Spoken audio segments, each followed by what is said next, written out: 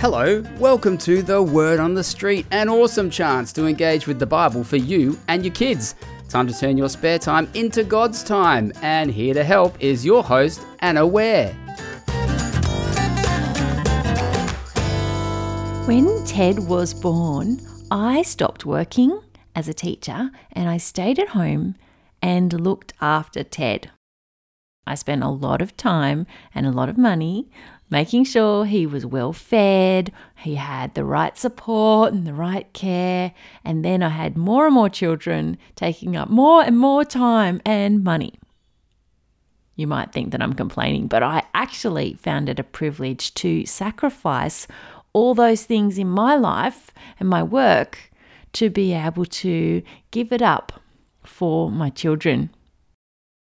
Sacrifices are things that you give up and they cost you something. They can't be without cost. So you might give up some of your money to give to the church, and that is a sacrifice. Unless you are giving an amount of money that doesn't make a difference or you don't really care about your money. Remember, it has to have a cost. You might sacrifice your spot in your handball game so that you can chat with a friend. This is a sacrifice if you really wanted that spot in the handball game and you gave it up to love your friend. You might sacrifice some of your lunch so that a friend who has none doesn't go hungry. That sacrifice is costing you because you don't have as much food. Although I know in primary school you're not really allowed to do that, but in high school you can. Might be more of a high school thing. Do you think that it would be a sacrifice if you had 3 beach towels and your friend was over having a swim and didn't bring a towel and then you actually gave him one of yours? Is that a sacrifice? Not really, because it isn't really costing you anything. You wouldn't really be missing that one towel because you've got 2 others and you don't need that third one. Can you think of other things that you might sacrifice? Giving up for some reason or another?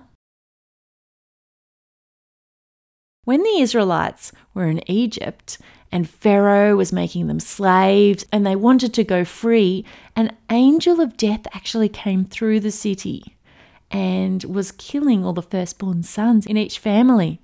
And it would pass over and skip every home that had lamb's blood on the doorframe. So each family of the Israelites butchered a lamb and painted the blood on the frame of the door in order to protect their firstborn sons from the angel of death. They sacrificed the lamb, gave up that lamb, their future food, in order to save their firstborn sons. And the Israelites often sacrifice lambs for various things. Did you know that God has made sacrifices for us? God gave himself up. He gave up Jesus on the cross so that we could have our sins removed. That sacrifice cost him a lot, but he did it because he loves us so much.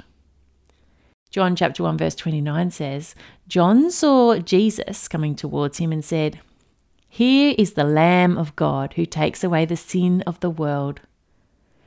Jesus is often referred to as a lamb because lambs are sacrifices, and there's a few other reasons too.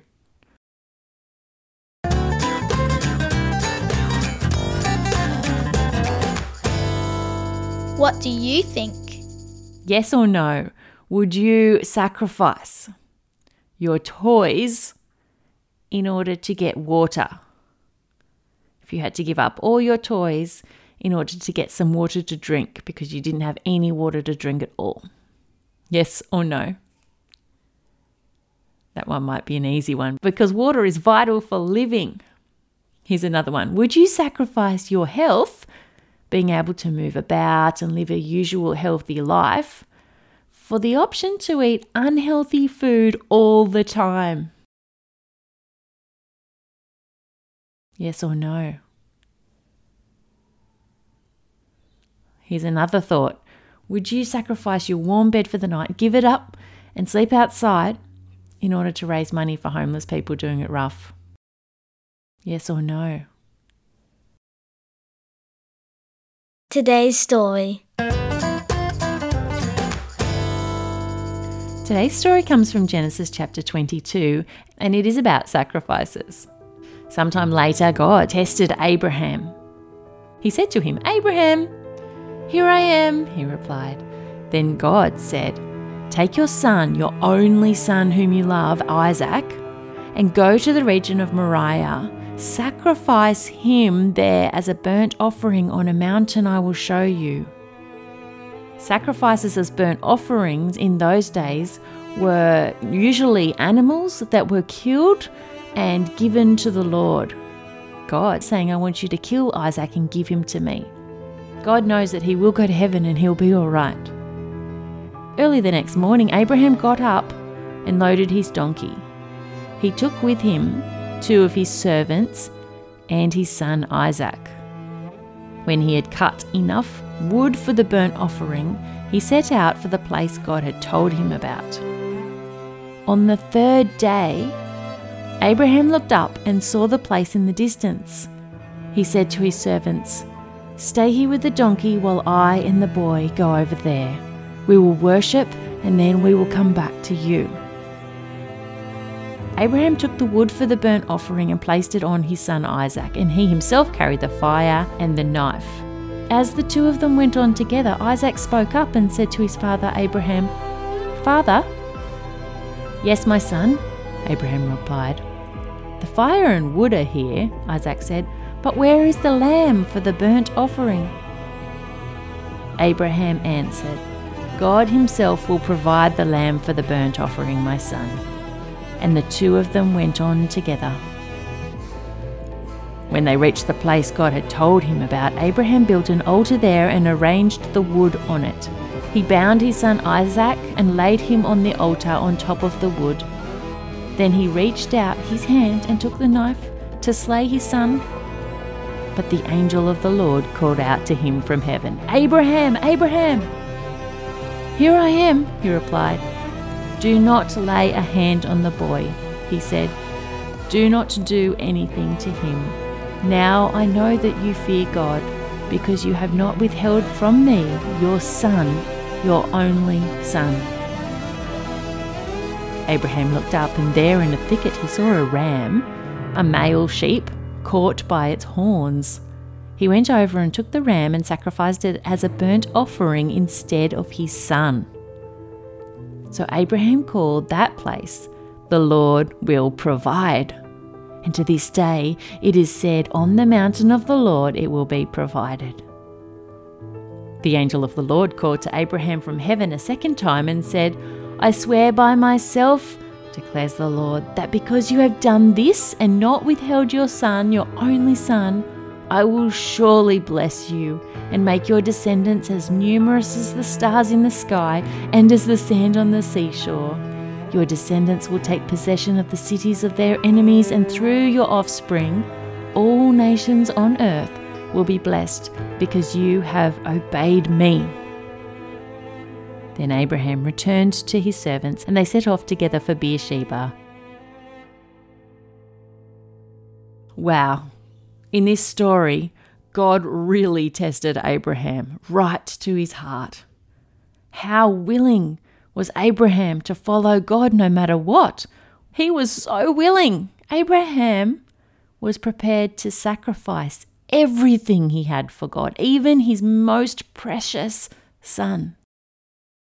God does not want us to be killing our children. He doesn't want us to be killing anybody, but he does want us to be willing to give up everything for him. Abraham was tested and he was willing. If God tested us like that, what would be the most important things in our life? What would we be hesitant to give up for God? The fact is, the most important thing in your life is the question of where you are spending eternity. And that is the most important thing for everybody's life, because our time here on earth is so short, but eternity is forever. God is the creator. God decides who spends eternity with him. And if you don't spend it with him, there's only one other horrible option. These facts make God the number one priority in my life. It means that I want to be willing to sacrifice anything for God. And if God was to test me, I want to prove to God that I am faithful like Abraham. Abraham was prepared to sacrifice everything he had for God. And I'd like to think that I was prepared to sacrifice everything I have for God too. God has so much power, but the fantastic thing is that he is loving and kind and would never ask us to sacrifice our child. But he might ask us to sacrifice other things.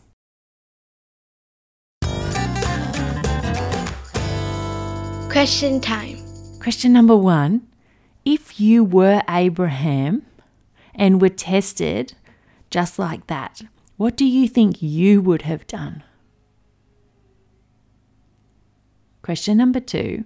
I want you to search your heart and think about how willing you are to sacrifice things for God. Share your thoughts together.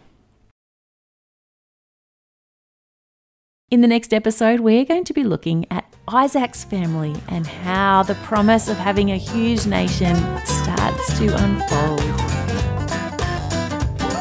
Well, we have come to the end of this episode, but it doesn't have to be the end of the conversation. Why not take a moment now to think about what you can take away from today's talk?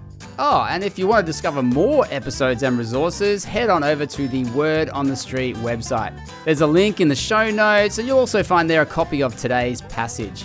Thanks for being part of the Word on the Street. We're really looking forward to you joining us again real soon. You've been listening to the Eternity Podcast Network, eternitypodcasts.com.au.